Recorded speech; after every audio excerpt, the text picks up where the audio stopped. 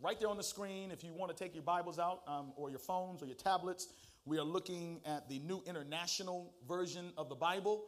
And the text is right here. Here it is. The Bible says, when the people saw that Moses was so long in coming down from the mountain, they gathered around who, everybody? I don't know if you can see it, but his name is Aaron, and said, Aaron is Moses' brother, come, watch this, examine this, y'all, analyze it.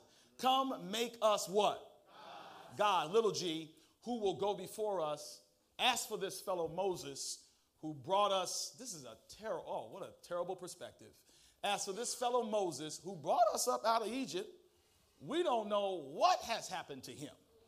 Bible goes on to say, Aaron answered them, take off the gold earrings that your wives, your sons, and your daughters are wearing, and bring them to me. So all the people took off their earrings and brought them to Aaron. Bible says in verse 4, he took what they handed him and made it into an idol cast in the shape of a calf, fashioning it with a tool. Then they said, this is about to get buck wild, y'all. I'm going to tell you, just watch this. These are your gods, Israel, who brought you out of Egypt. Lord have mercy. Verse 7, then the Lord said to Moses, go down because your people. Now, did anybody just catch that? Did you just catch that? He's like, all right, now, since they claiming you, he said, your people, whom you brought up out of Egypt, have become what? They become corrupt. Go on, verse 8. They have been quick to turn away from what I commanded them and have made themselves an idol cast in the shape of a calf. Verse 8 continued. They have bowed down to it. What else did they do, everybody? Sacrificed to it and had, somebody said, have mercy. You're right. And have said, these are your gods, Israel, who brought you up out of Egypt. Bible goes on to say, verse 9, I have seen these people, the Lord said to Moses, and they stubborn. Difficult. Verse 10, now leave me alone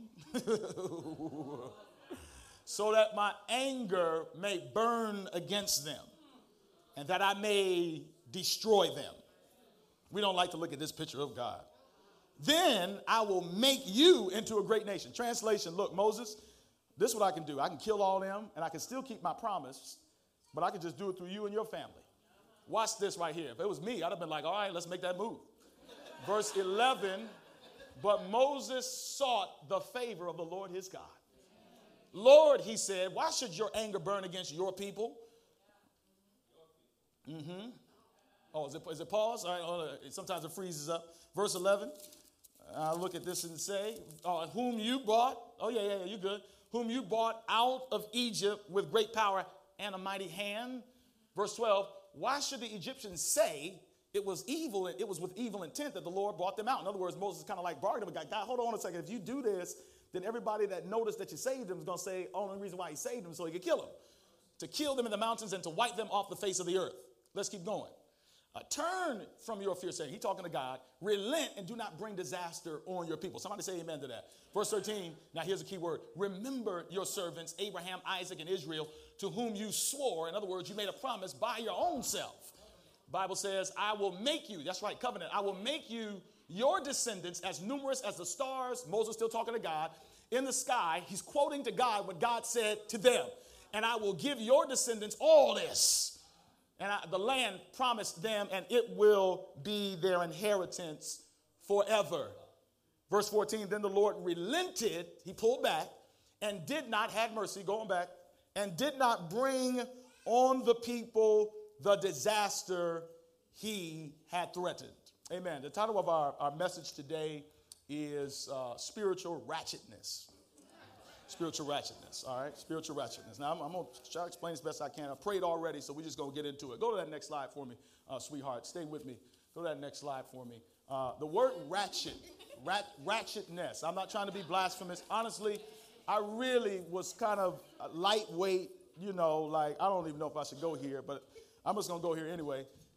Anybody know what ratchet is? Anybody ever heard? If you heard it, you may not know what it is. Okay, good. I can give you a little school today on urban conversation. This is how they talking nowadays. The word ratchet usually evokes the response that you see on the screen. If you see something that is ratchet, it evokes the look that you see on this brother's face. Like, did they just do that? Did they just say that? Did they just do what I thought they did? All right, let me break down to you what ratchet is. We're not talking about a tool. Go to the next slide for me, sweetheart. Go to the next slide for me. Number one, first definition of ratchet. This is from the most reliable dictionary on the entire internet. It's called the Urban Dictionary. The Urban Dictionary. All right, the Urban Dictionary. Number one, ratchet means to be low class. You call somebody ratchet, somebody does something ratchet. It essentially this is a more personified, intensive word other than calling somebody ghetto. You call somebody ghetto, that's one level. You call them, am I telling the truth? Somebody? If you call them ratchet, they have reached a whole new level of low class. Are you with me now? We clear? So to call somebody ratchet is to simply say you got no class whatsoever. Number two, and you rude about it. You being hood and disrespectful and having no class, and you doing it like it's the right thing to do. Number three, it's the idea of shamelessness. All right, so let me give you an illustration of how you can. Now, I typically, people all the time are sending me stuff on Facebook and saying, Pastor, you need to use this as an illustration. The only problem with Facebook, guys, is that I just don't know what's reliable and what's not reliable on Facebook, okay? So just follow me for a second. But in this case, when I saw this particular story, don't know if it's true, can't prove it. That's the thing about Facebook. You don't know. It could be true, it could not be true. But this looked true. And I don't know how you could deny it. The people in the story, we'll leave nameless because we don't know their names, but we don't know. So anyway, so I'm watching Facebook, and somebody sends me a video, and they say, Pastor, you need to check this out. So what happens is there's a wedding, and at the wedding, there's a couple. And the couple is in the part of the service where they are sharing and exchanging vows. It's the husband's-to-be's turn to express his vows. When he starts expressing his vows, there is somebody in the audience, a woman, who interrupts the service and begins to announce that she had been with the groom-to-be last night. She said, I'm his mistress. Lord have mercy. Help us, Lord. And she went on, and you could just hear the disdain and the shock in the room. They kept trying to go forward with the service. She wouldn't let them. She went so far as to say that not only was he at my house last night, but before he came here this morning.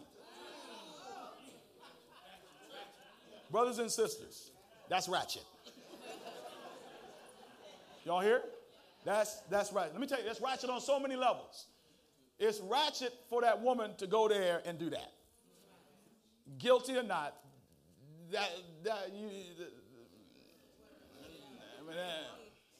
don't nobody do that. The other thing, though, is that was kind of ratchet on his part to clown his wife-to-be in that way. The whole situation was just bad. But that's what we're talking about when we're talking about ratchet. But in this particular passage of Scripture, go on to the next one for me. In this passage, we see a similar kind of ratchetness. Somebody say ratchetness, all right? While God is exchanging and solemnizing his marriage with Israel, while he's doing it. As a matter of fact, the particular context of this passage is God has just rescued. Are y'all still here with me? I promise I'm going to. God has just rescued his people, a bunch of slaves, from slavery, and he did it with a man named Moses and a stick. He subjugated and humiliated the most powerful nation on the planet, and he literally destroyed and disrespected all their false gods. Every act of the plague was literally, it wasn't just plagues. God wasn't just trying to get on their nerves. God was literally sending a message to the Egyptians that I got your God. You worship the God of the Nile, so I'm going to destroy the Nile with blood. You worship frogs, I'm going to put frogs everywhere, and I'm going to kill them. You worship flies, yes, they did, and that's kind of crazy. And I'm going to send so many flies that you ain't going to know what to do. You worship gnats, down the list. You worship the sun. I'm going to make it so dark that you can feel it. You worship Pharaoh. Now I'm going to humiliate him by killing every one of the firstborn sons in all of Egypt unless there's blood on your doorpost. So understand, I want you to understand what's happening here. God is not just doing a bunch of miracles to impress people. He's specifically sending a message to his people and Egypt that I'm more powerful than your fake gods, which there are no gods other than me in the first place. Are y'all feeling me now? After he does that, he liberates them when they really don't want to be liberated. And the first thing, let me just rehash, the first thing they do when they get saved, the first thing they do is start complaining. Now, here's the thing. He just delivered them through water. The first thing they complain about is that they don't got no water. And the Lord the whole time, check this out, y'all. The Lord the whole time is simply trying to remind them of this, and I don't want you to miss this. The whole thing that God's simply trying to remind them of this is this, that it's not Moses who led you out, it's me. Are y'all still here? If you read your Bible and look at this story, the constant conversation and the constant friction between God and his people was this. They would blame Moses. They'd say stuff like, Moses, you brought us out here. Moses, why you do this? Moses, why you do that? Aaron, why you do this? And Moses would be like, y'all need to chill on that. I didn't do anything. It was the Lord your God. And to give evidence to this, the scripture says that they physically had a cloud by day leading them. Are y'all Bible students in here? And they had fire by night. The cloud, I don't know if y'all can imagine this. Imagine a cloud literally big enough to protect them in the middle of the desert so that there was no sun on them at all. And then at night, just when the temperature got cold enough, that cloud would morph into fire to keep them warm. So they had a visible, stay here, y'all. They had a visible evidence that God was leading, but they would not give God the credit. They always gave Moses the credit. So skip down. I'm setting you up here. I'm setting you up. Skip down. God now says, all right, we got them at the mountain. We've gotten through a little bit of the test. They've complained enough. Now I've got to teach them how to become the kingdom of priests that I'm making them. Now, if you'll just pause for a minute, you need to understand the reason why God took them out of Egypt into the wilderness was essentially to teach them about himself and to make them into a nation, a kingdom of priests. In other words, God takes us out of where we are to take us to where he's trying to take us. But before God can get us, stay here, everybody, before God can take us to where he wants to take us, there's some stuff God's got to do in us. There's some stuff God's got to do in us. And one of the things I've been saying to you over and over again is do not despise the process. Stop being so in love with the product and where you're going that you despise the process that God is trying to work out in your life. There are some things that God has for you you ain't ready for yet. Come on, say amen. You're not ready for them yet. So what God has to do is God's got to work Egypt out of us, even though we're out of Egypt. Are y'all still here? Come on, please stay with me. We're going. God took them out of Egypt. The problem is just because you remove somebody out of a neighborhood, just because you remove somebody out of a relationship, just because you remove somebody out of a predicament, doesn't mean that the predicament did not have an influence on their minds and their hearts to the extent that just because I'm out of Egypt doesn't mean that Egypt is not still inside of me. And so God says, I got to get them out because there's some stuff I'm trying to do inside of them. I don't want to linger on this too long, but somebody needs to thank God right now that you are going through what you're going through. The reason why. That's right. One of the things, I'm so full today. One of the things that God is trying to teach me to do is to stop complaining so much, to stop whining all the time. If you could see what God was trying to do in your life, you wouldn't whine about all the stuff you're going through. God is trying to protect you from stuff. That's why you're in the wilderness that you're in. There's some stuff God knew you weren't ready for. He doesn't want you to blow the blessing that he has for you. So he has to allow you to go through process. Somebody say process. so that you can receive the promise. So watch God. God's like, okay, I got him where I want him. And listen to what he says. Set up. This is all set up talk. The Lord says, Exodus chapter 20, just quick Bible question, Bible students. What's in Exodus chapter 20? The 10 Commandments.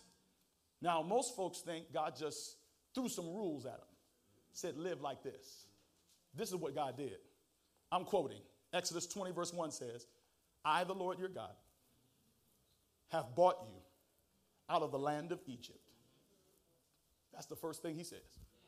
I, the Lord your God, have bought you out of the land of Egypt, out of bondage. You didn't catch that. In other words, before God asked him to do stuff, God told him what he had already done. These weren't a bunch of rules. These were a bunch of responses. In other words, because I did this, I expect this. Anybody got children know what I'm talking about? I was getting at my kids the other day because I asked them to do something, and they caught an attitude. And I'm saying, see, you can't even relate to what the Bible is saying unless you have children that get ungrateful sometimes. I know your kids ain't ever ungrateful, but for those of you that have them, you know what I'm talking about. Oh, y'all hearing me in here? Like, who are you talking to? Like, I mean, what nerve do you have to complain because you got to mop the floor? Are you serious? Do you know there wouldn't even be a floor if it wasn't for me? Do you know there would be no clothes on your back if I didn't exist? I shouldn't have to contend with you. And my kids have this thing where they're always calling out fairness. Well, they say, well, Taylor did it, and they can't. And it's like, cool. And by the way, PKs hate this because they know their fathers always use them in illustrations. I'm scarring them for life, right? This is kind of like, yo, like, how dare you raise up and try to make excuses for why I asked you to do something? Understand now, God is saying to them, look, I just set you free. So in response to me setting you free, as a response of love, have no other gods before me. As a response of love, have no graven images. As a response of love, don't take my name in vain. As a response of love, remember the Sabbath day to keep it holy. As a response of love, honor your father. God is saying these ain't rules. This ain't a list. This is a response of love. When somebody does something nice for you, what do you say, everybody?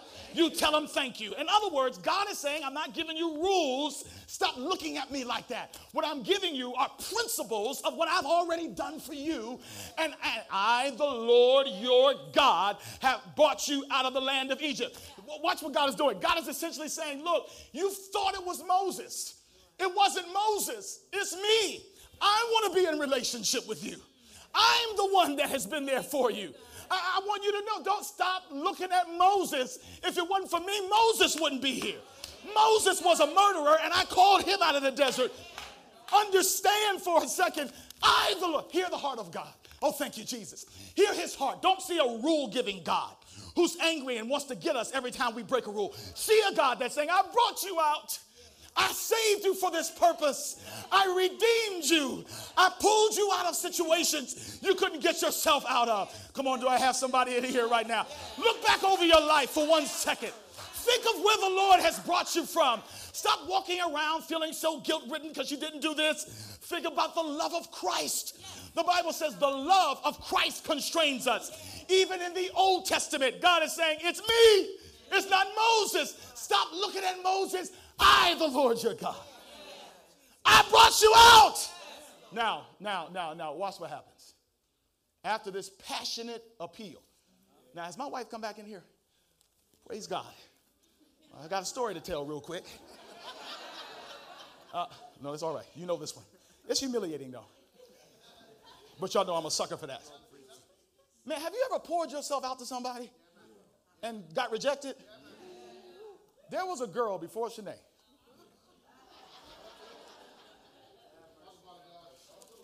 Now, let me say something here.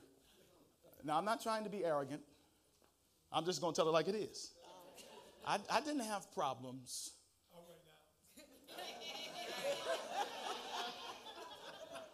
I don't think I'm Denzel. I just know how to talk. I know how to carry myself. Oh, come on in here, somebody. Ask Beyonce and Jay-Z. Jay-Z ain't no Denzel. But he can spit lyrics. Come on, say amen. I'm just telling you, that's a side note there. I'm helping some brothers out there. You think it's your looks. It's how you carry yourself, brother. Carry yourself. So anyway, so in my mind, I'm kind of feeling like, your boy is kind of like, yo, I'm like, I never had an issue with this. I'm pretty confident that if I show her who I am, I'm pretty confident that if I made up my mind because I was like, I ain't going to do no game. Some of you have been here. You're like, I ain't going to try to spit game. I'm not going to spit game means like, anyway. Ask somebody. I'm not going to try to spit game. I'm not going to game her. I'm just going to be straightforward. I said, man, you're beautiful. You're gorgeous. And I just feel like there's a possibility that we could do something. From what I've seen, you look like marriage material. Let's chill. Let's settle down. That's what I want to do. Just me and you. Church folk, they like, I don't know what he's talking about. What is he talking about? I don't know. Yo, so listen, man. Homegirl dissed your boy. I'm telling you, my boys are still to this day making fun of me like, dude, she didn't give you the time of day. Now, I just want to make an aside right now. The Lord has to block some things in your life so you can get what God has for you. Come on, say amen. See, I got to fix it now, right? Hey, I was shooting low, but God had higher for me. Every closed door over here is an open door over there. Are we good? We good? We good? All right, we good. All right. So watch this. So check this out. And by the way, in the year 2000 at General Conference, by then, that was the year I got engaged to my wife, and my wife and I were walking around at General Conference, a big gathering, all the folks there, and she happened to be there. And when she saw me with Shanae, then she was trying to act like she was interested in me. I'm just throwing that out there. Sometimes people don't want you till they see that somebody else wants you. Lord have mercy.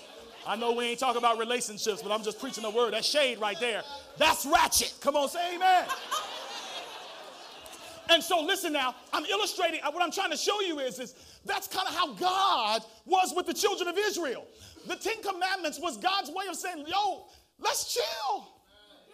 Let's settle down. I brought you out here because I want to know you. I want a relationship with you. I didn't bring you out here to kill you. But I also didn't bring you out here for you not to trust me. Every relationship's got to have trust. I don't got time for you to be worrying about if I'm doing this or I'm doing that. I've proven, thank you, Jesus. I've proven myself. The Lord your God, just pulled you out of slavery. You can trust me. Why are you so fixated on Moses when I'm the one that did it? Now, while God is doing that, as a matter of fact, contextually, I just wish you could see the richness of the theology in this passage of Scripture. Currently, while God is personally speaking to them. When God gave the 10 Commandments, many of us, hey, y'all watching the movies that confused you. When God gave the 10 Commandments, he didn't give them to Moses first. He spoke to the entire congregation. Did y'all know that? I don't have time. I'm all over the place with my slides. So let me tell you, when you get a chance, read Exodus 20. Go find that verse for me. Exodus 20. It's in my presentation. Thank you. Exodus chapter 20, and I believe we're going to scroll down to like the 20s. Let me show you what happens. The amazing thing is God is trying to get in relationship. It's like he is with all. He's like, I want relationship with you. And watch this. After God just utters relational commitment. That's what the commandments are. He utters vows. These are marriage vows.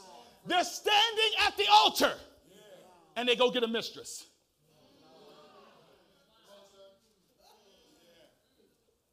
Now, before they got the mistress, look at their mindset. Exodus 20, verse 18. The Bible says, when the people saw, this is after God gave the 10 Commandments, when the people saw the thunder, you got to catch this. Oh, I love the Bible. When the people saw thunder and lightning and heard the trumpet, and saw the mountain in smoke, they trembled. Next verse. Is it froze? Okay, they trembled with fear. They stayed at a distance. Verse 19, watch this. Now, this is a trip. This is the same thing that happened to me in 97. and said to Moses, Moses, speak to us yourself, and we'll listen. But do not have God speak to us, or we will die. Moses was like, don't be afraid, y'all. God has come to test you so that the fear of God will be with you to keep you from sinning. So watch this. God is like, I'm the one who brought you out. I love you. As a matter of fact, here are some principles that are going to make you a kingdom, a nation. You're slaves now, but you're about to make a come up. The whole world is going to be watching you, but I got to build you up to what I have for you. And while God's doing that, at the end of his vows, they're like, that was a little too much. Like the whole mountain on fire and like all that passion. Moses, we're not trying to deal with that. Am I telling the truth? Moses, can we deal with you? Are y'all seeing this? Moses, we would rather deal with you than to deal with him.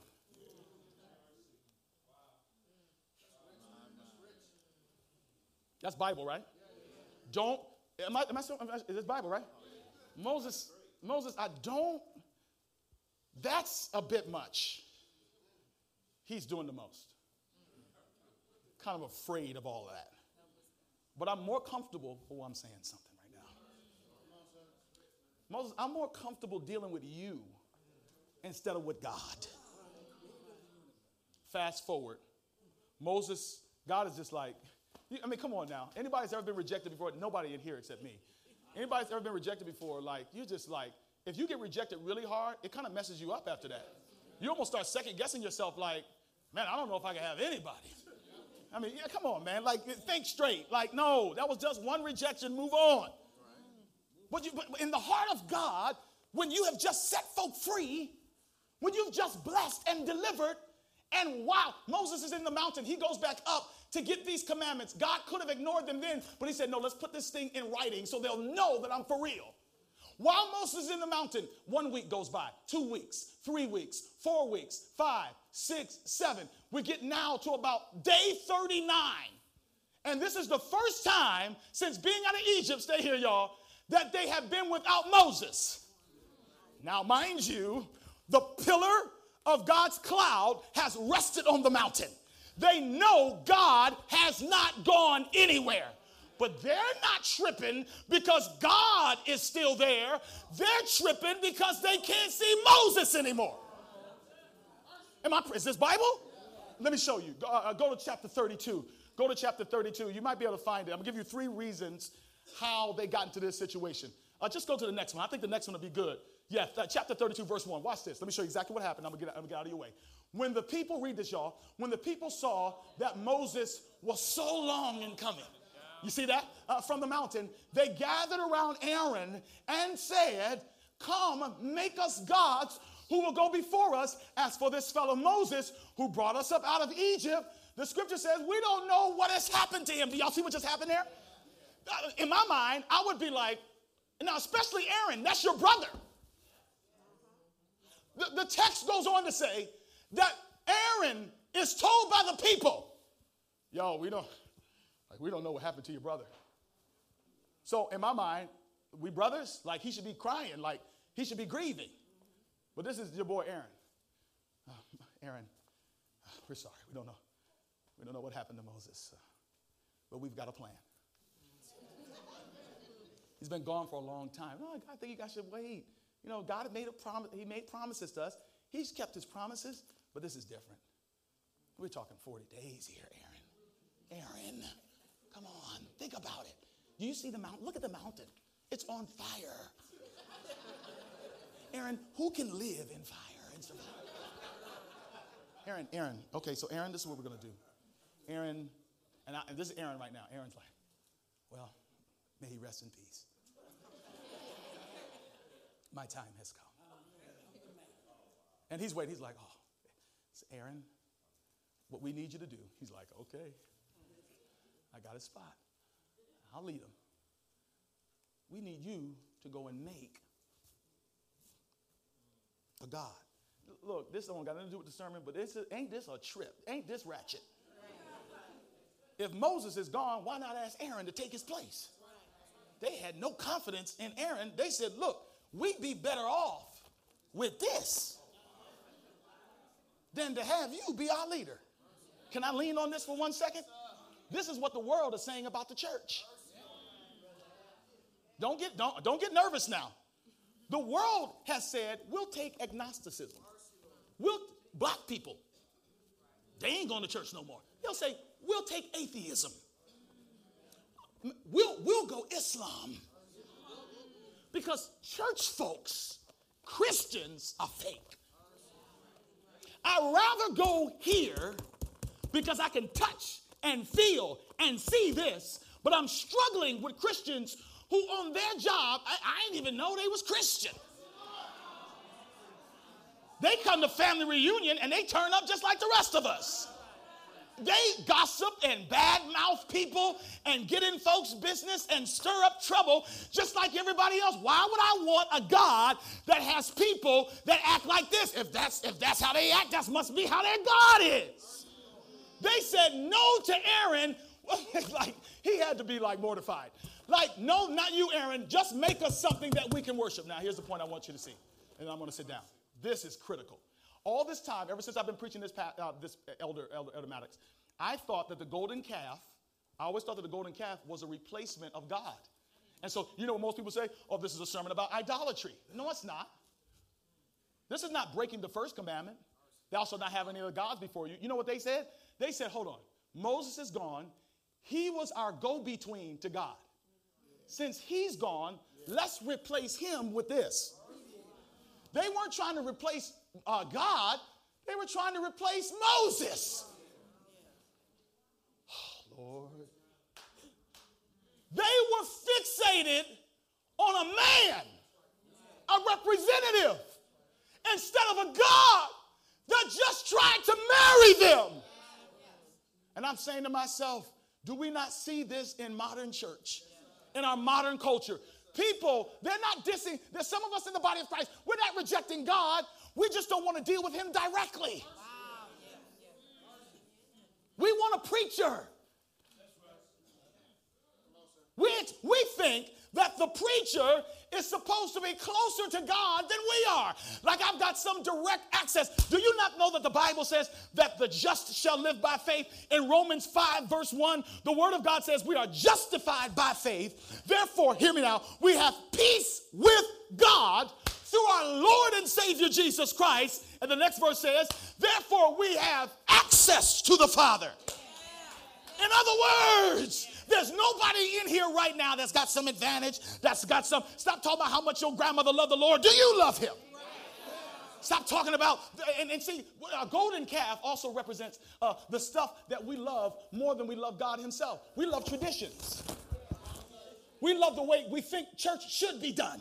But we don't love the word of God. And most of us have not a working definition of what church is or what salvation is or what the word of God is. But we're pretty comfortable just doing what we've always done. Just give me something I can touch, Pastor.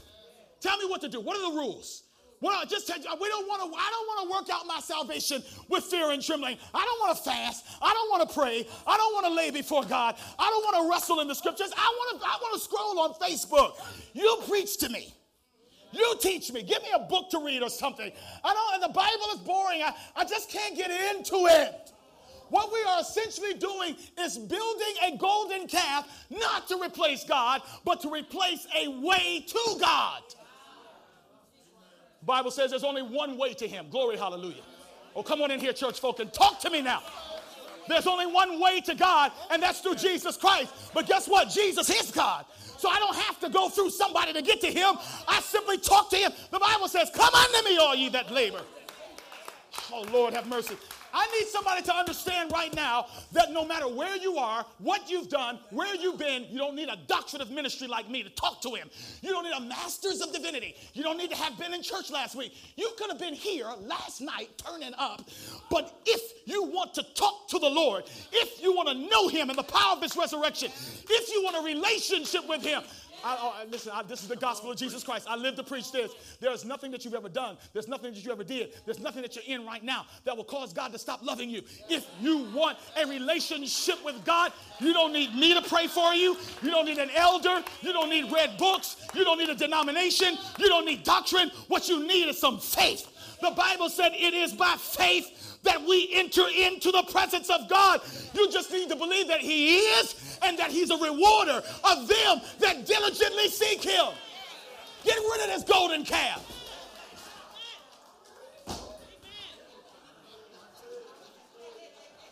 The Bible says that when Moses came down from the mountain, he was so disgusted at what he saw that they ground up this thing and he put it in the water and made them drink it. Not as a punishment, but shown so that they could see that these things have no power. Tradition had no power. Rules have no power. Oh, I'm about to get into something right now. The law of God, the commandments have no power. The power is through Jesus Christ, our Lord. I got to move. I want to get to my main point. If y'all want to hear the other points I made, you got to hear first service. Get me down to Galatians. Get me down to Galatians. Okay, let me summarize very quickly what I'm saying. Read these texts to get out of your way. What was their problem? Fear, impatience, and idolizing Moses. And so they concocted a scheme. Stay here, y'all. They schemed. See, when you get impatient, anybody ever done something dumb because you were tired of waiting? See, when you get impatient, you are vulnerable to do something dumb. And so what they did is, I got to be very clear on this. Listen, this story is about righteousness by works. They weren't trying to replace God. Please don't miss this. They were trying to replace a way to relate to God. God's there. They say, I don't want to deal with him. I want to deal with something I can feel, something I can touch, something I can measure, something where I can say, I'm doing this, they're not doing this. So here's a modern day application. Thank you, Jesus. Please hear me, guys. There are very few churches and denominations preaching the gospel. They're preaching prosperity. And how's that working? 10 years ago, they preached prosperity. Your blessing's on the way. Touch 3 people. Turn around. It's on the way. Listen, let me ask you this. And you know what's on the way? All your children have left the church. Let me tell you the stats now. Out of every 10 kids, 7 will leave the Christian church. And in many cases, it's 85%. There are 3,000 to 4,000 churches that close every year. And I'm going to tell you why. One reason. There's probably, this reason, that way in the pastor. There's one reason. The Bible says, for I am not ashamed of the gospel of Jesus Christ. Here it is. For it is the power. You know why we're dead? Churches are dead. People are leaving because we have ceased to preach the gospel. We don't want the gospel, which is Jesus. We want something else. I'm going to show you what it is. In Galatians, it tells us what the modern day golden calf is. The Bible says, you foolish Galatians, who has bewitched you?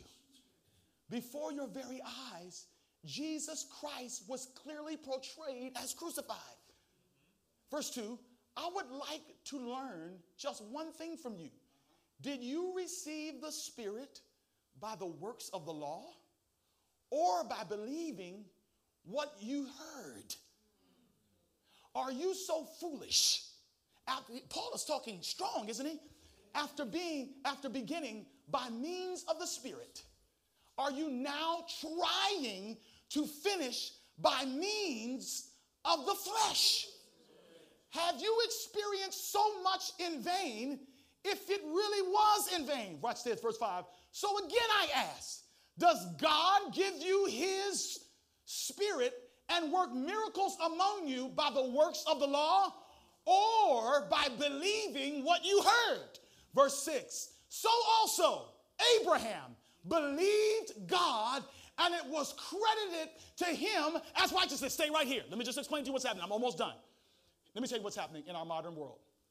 It is human nature to want to fix instead of faith. And this is what I would do when I would preach. I would just go, y'all ain't doing this, y'all ain't doing this, y'all not doing this, y'all not doing this, y'all going to hell. And the Lord showed me, Brother Watkins, that I was not preaching the gospel. I was preaching works and law. The Bible says, by the works of the law will no flesh be justified. Translation, being a good person, following all the rules, keeping the Sabbath, not committing adultery, all that list that we have made instead of a response cannot save us. And so we got a generation of people who will not come to church because they don't think that they can measure up. And the truth of the matter is you can't. Our righteousness is as filthy rags. But look at what Paul said. Paul said, how foolish can you be to think you can earn your way to heaven, to think that you can be good enough to be saved. It's not your righteousness that will save you. It is the righteousness of our Lord and Savior, Jesus Christ. In other words, I don't need this. I just need him. And he said, believe on the Lord Jesus Christ and you will be saved. When you are saved, the commandments, you don't even know you're keeping them. And you're keeping them. When you're in love with Jesus, then the obedience is a byproduct of my relationship with God. Oh, I got to tell about myself again. You know, I love this marriage thing. So when I got married, looking back, now I didn't feel this way then. So don't trip. Amen. I didn't know I was this far off though. When I first got married, at the end of the day, I was just doing what the vows said. I was just doing the rules. That's it. Well, you're not supposed to cheat, so you don't do that. I love her. Yeah, I love her. But let me tell you what has happened. See, my wife and I have been through so much together now. It's beyond vows. It's love now. No, we've been through some stuff, and we've come out. So it's not like, oh, well, I'm just doing this because I wake up in the morning. Y'all remember that sermon I talked about the list? You know, I'm like waking up in the morning, take out the trash, or do this. And now every day ain't like this, but I'm just telling you, it's be nice to her. Be kind. Say hello. Give her a hug. Pray for her. She's going through. Stop trying to fix everything. No, see, when you're in love with somebody, see, this is what God is trying to create. And this is what the world needs to hear. The world doesn't need to hear if you got to get right. How in the world you going to get right without him? People, this is the number one reason why people don't come to church. Because I got to get myself together. Pastor, I'm going to come back, but see, I ain't really been in church for a while, and, I just kind of, y'all pray for me, and once I fix some stuff, I'm going to come. That's, the Bible says, by the works of the law, fixing your stuff. Doing the right thing, getting better. How's this sound? Jesus is the one that saves you. And what you're basically saying is, I'm going to save myself, then I'm going to come to him. This is a dangerous doctrine. And we have preached and taught this until people have become as dry as the hills of Gilboa. And we have produced a generation of people who feel that their own righteousness can save them. We even feel this. Yeah, God saves me. I have faith in him, but I got to help him out. We say stuff like, I got to do my part. That's a lie. You only have one part, believe. Hallelujah. Oh, that bothers somebody. Let me show you. Go to the next verse. I'm going to show you right now. Now, this is a dangerous text, y'all. Watch this. This is the golden calf.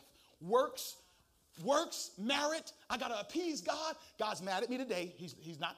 I've been real bad. I had sex outside of marriage. So God is mad at me. Oh, I did this. I got high last night. God mad. No, understand, God's love never changes.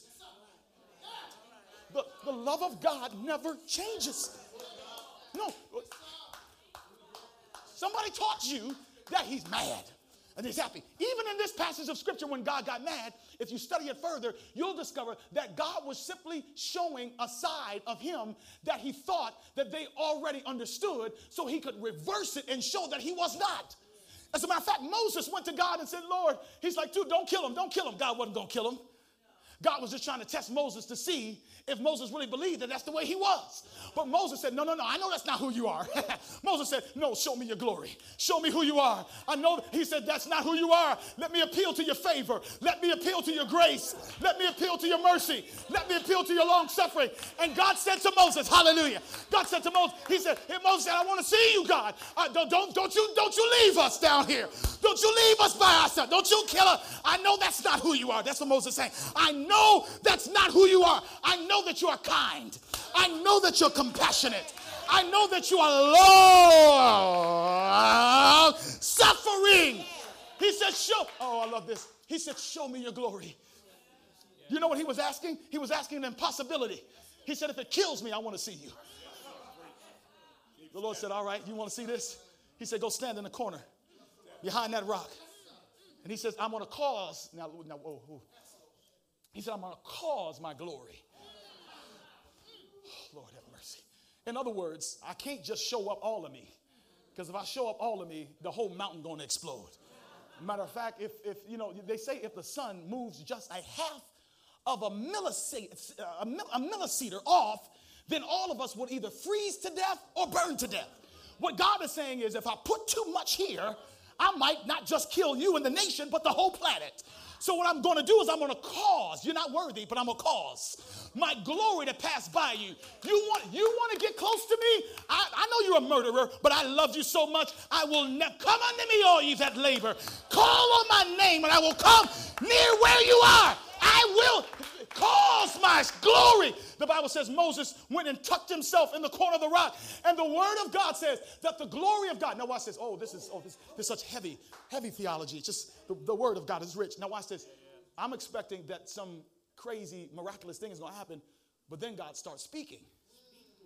He said, instead of a great theophany, it's a deep word to saying he walked by. Instead of walking by, he spoke.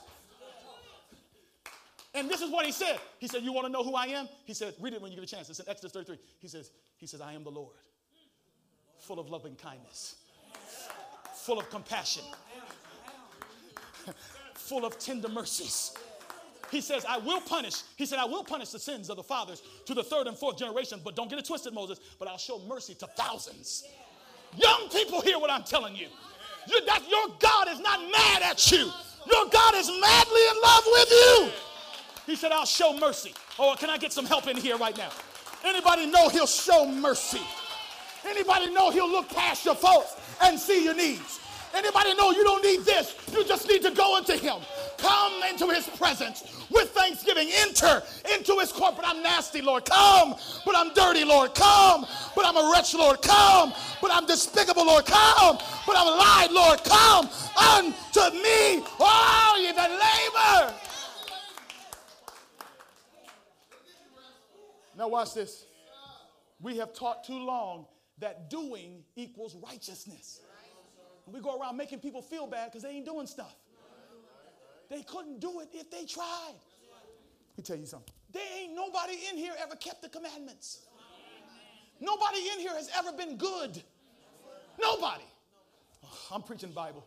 The Apostle Paul says in Romans, the 3rd chapter, which has become my favorite book of the Bible says that no one is righteous. No. And then he says, no one has ever been righteous. If God loves you, it stands to reason it's not because of you. If God loves you, it stands to reason it's because of who he is. As a matter of fact, the very nature of God is love. The Bible says in 1 John 4:8, for God, Alan, is love. In other words, God is not loving. God does not love people. God is what he is. If God ceased to be love, God would cease to exist. But God is love. He will not change on that. When the Bible says that he will never change, it's not talking about how we do church and how we do this and it's the music that. When the Bible says Jesus the same yesterday, today, and forever, it's saying that his love will never change. No matter what you've done, thank you, God. No matter where you've been, no matter what you went to, no matter how many times you did whatever you did, he says, I will never change. I'll never leave you. I'll never forsake you. Have I got somebody in here right now that knows that your God loves you? The golden calf of the church is giving people a concocted man-made version of righteousness and salvation. You cannot save yourself. The church can't save you. Whether the church has an organ or whether the church has a band, whether the church has a pastor with a suit on or whether the church has a pastor with a tie on. None of those things mean a hill of beans. At the end of the day, the thing that saves, the thing that redeems, the thing that washes, the thing that cleanses, the thing that makes us right with God, the just shall live by faith. Let me end on this. For all, watch this, guys. This is Bible. Some of us have been raised not to fear God, but to be afraid of God. The only thing that has power, the Sabbath does not have power if it doesn't have the gospel. Not stealing doesn't have power if there's no gospel in it. You better praise him, brother. Because when you come to realize that your God's love does not change, it is unconditional. You don't even know what that is because nobody in this world has ever loved you unconditional except God. Watch this. Watch this. How much time do I have? Let me wrap this. I got to show you this.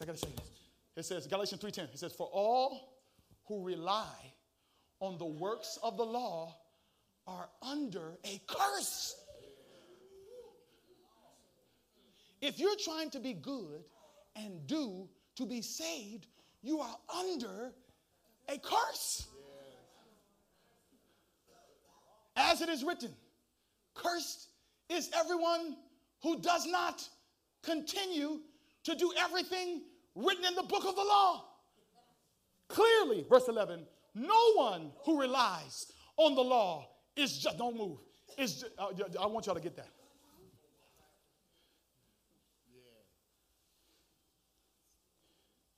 We tell our kids, if you're a good boy, Jesus is going to bless you. Let's tell what the Bible says. The Bible says, if you're good or bad, you're blessed. We don't want to tell people that because we feel, well, if you tell them that, they're going to feel like they can do whatever they want. But no, brothers. Brothers and sisters. No. The Bible says the love of Christ constrains us. What makes you want to serve the Lord is not compliance, but love.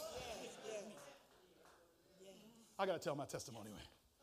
After taking my wife through hell with an addiction to pornography, the thing that turned everything for me is when this woman looked at my sorry behind and said, I'm not going to leave you. I'll walk with you through this thing. Ain't no mountain high enough. Ain't no river wide enough to keep me from doing what if she tells me to run through a brick wall, you weren't there when she found me.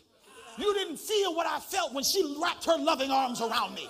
You don't know, oh, Lord God, when somebody loves you, you give your life to them. That's what God is trying to tell you.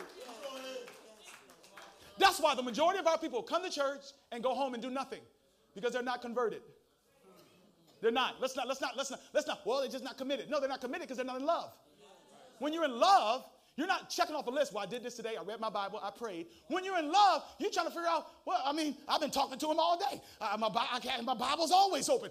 There ain't nothing he can't tell me to do. But see, when you're in compliance, then you're always looking for I'm going to do just this much. And then God will be pleased. Keep going. Clearly no one who relies on the law, because the righteous will live by what, y'all? What's your job? Believe. Believe that he's going to keep his promise. What's his promise? His promise is this: I'll save you if you trust me. I'll love you if you believe me. And whether you believe me or not, my love ain't going to stop. As a matter of fact, even hell is the love of God. It's God saying to somebody, I won't force you, I won't control you. Oh, somebody need to hear that today. Some of y'all in relationships and it's all control. It's all manipulation. But love ain't manipulation. Love says, you can kill me. I ain't going to stop you. I'll let you make a choice. As a matter of fact, I got a place reserved for you since you don't want to be with me. And you want to go there, so I'll let you go. Go to that next one. Go to that next one.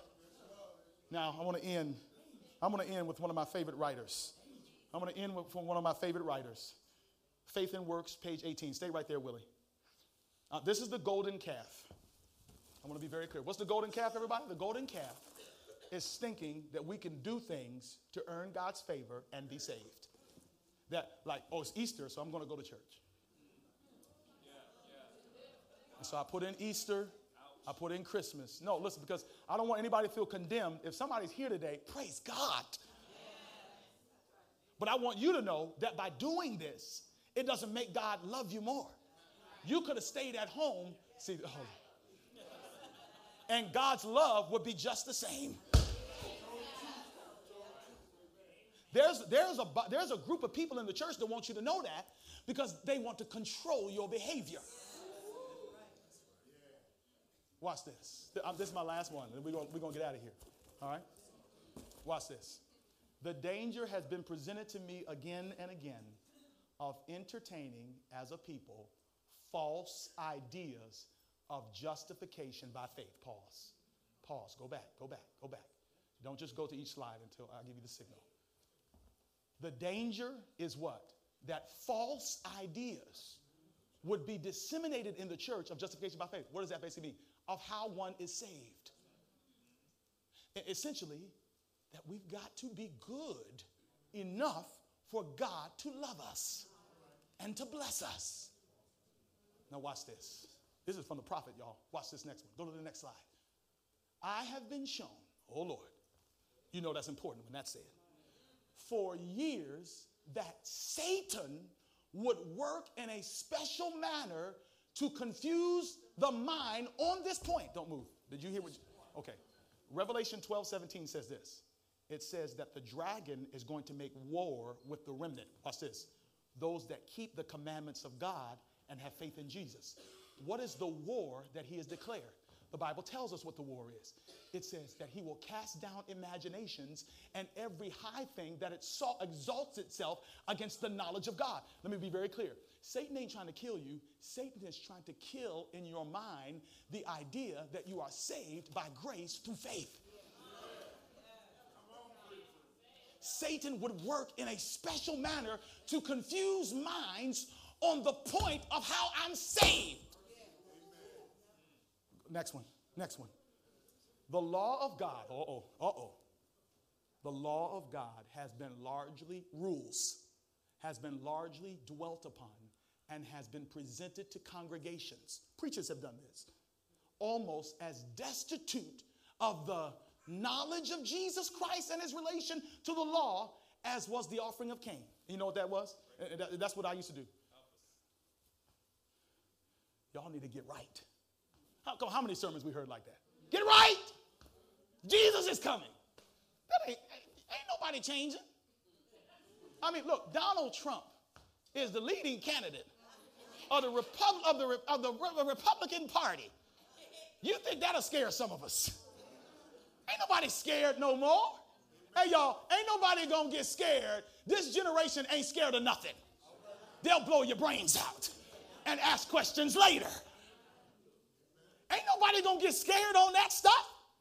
There's only one thing that's gonna motivate. It says we've been presenting the word without Christ. Go on to the next one. I have been shown that many have been kept from the faith. I'm telling you why churches are empty, why people ain't going no more. I have been shown that many have been kept from the faith because of mixed, confused ideas of salvation. Because the ministers have worked in a wrong manner to reach hearts. the point which has been urged upon my mind for years is the imputed righteousness of Christ. Is there another one? I don't know. In other words, go ahead. People are afraid of God. They don't really want to deal with him. They want a preacher. They want rules. They want traditions. And when you take those things away from them, they all out of sorts. And so they say, I got to replace it with something else, instead of realizing that you go straight to Jesus.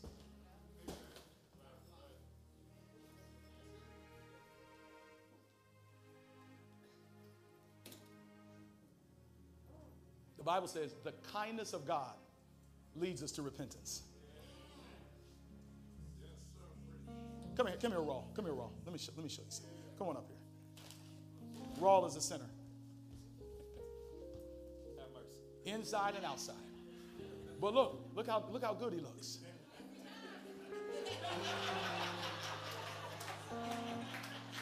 Center. But people don't know Raw struggles. Now, he keeps it up so y'all will, because really, at the end of the day, Raw's not really as concerned about what God thinks as much as he's concerned about what you think. So he has learned how to pretend to be a good person, but knows in his heart he's not. But see, he's got a problem. He's got a psychological issue. The issue is this: he thinks God is mad at him. He thinks that he's got to do some stuff, that God is pleased when he's good. So Raul is just working. He's working, but he's failing. Anybody know about that? He's failing. It doesn't feel real. He's worshiping, but his hands are up, but there's nothing in the heart. Nothing. Church is boring. It's just, the whole scene is just, I just don't want to go to hell. That's kind of where he is. And then what happens is Jesus, hold this for me, Raul. Jesus says, Raul, look, let that go. That's your righteousness. That's your righteousness. And the Lord comes and tries and takes it from him. He takes it. And for a minute, he's like, I'm believing God. I'm trusting him. But then Raul gets impatient because he doesn't see progress as fast as he wants to. And what does Raul do? He goes and gets it again. And the Lord is just like, come on, man. Come on. He doesn't get it. It's not by works. As a matter of fact, if you're trying to do law, you're cursed. How many have discovered that when you try to do the right thing, that evil was still present with you? Oh, I wish I could tell y'all some stuff today, but I feel like I'm already gone too long. Man, let me tell you something right there. Man, I have made the biggest mistakes in my life after preaching. So because you had a good day and did some good stuff for God, doesn't mean all of a sudden you done reached cloud 9 of your relationship with God. Here's what I've discovered: that the people that are the closest to God are the people who have the greatest awareness that they're not. The Lord says, Raw, I'm going to take this from you. And instead of this, you can have me. Thank you, God. You can have me. But see, he's a little uncomfortable with this. It's unfamiliar. It's awkward, kind of. Like, you know why? Because I'm not used to trusting something I can't see.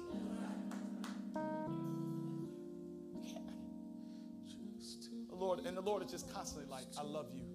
The Lord keeps blessing him. Raul is not where he needs to be, but the Lord wakes him up in the morning. Raul did some stuff the other day. He was mean to his wife. He got hot-tempered with his kids, and he was too proud to say he was sorry. And the Lord continued to keep his blood flowing through his veins, and the oxygen keeps on flowing. And the Lord is whispering to him in the midnight hour, I love you with an everlasting love. Raul, don't quit. Don't give up. Raul, hang in there. And at some point, go ahead and throw this thing. At some point, Raul realizes that doesn't work. It doesn't work.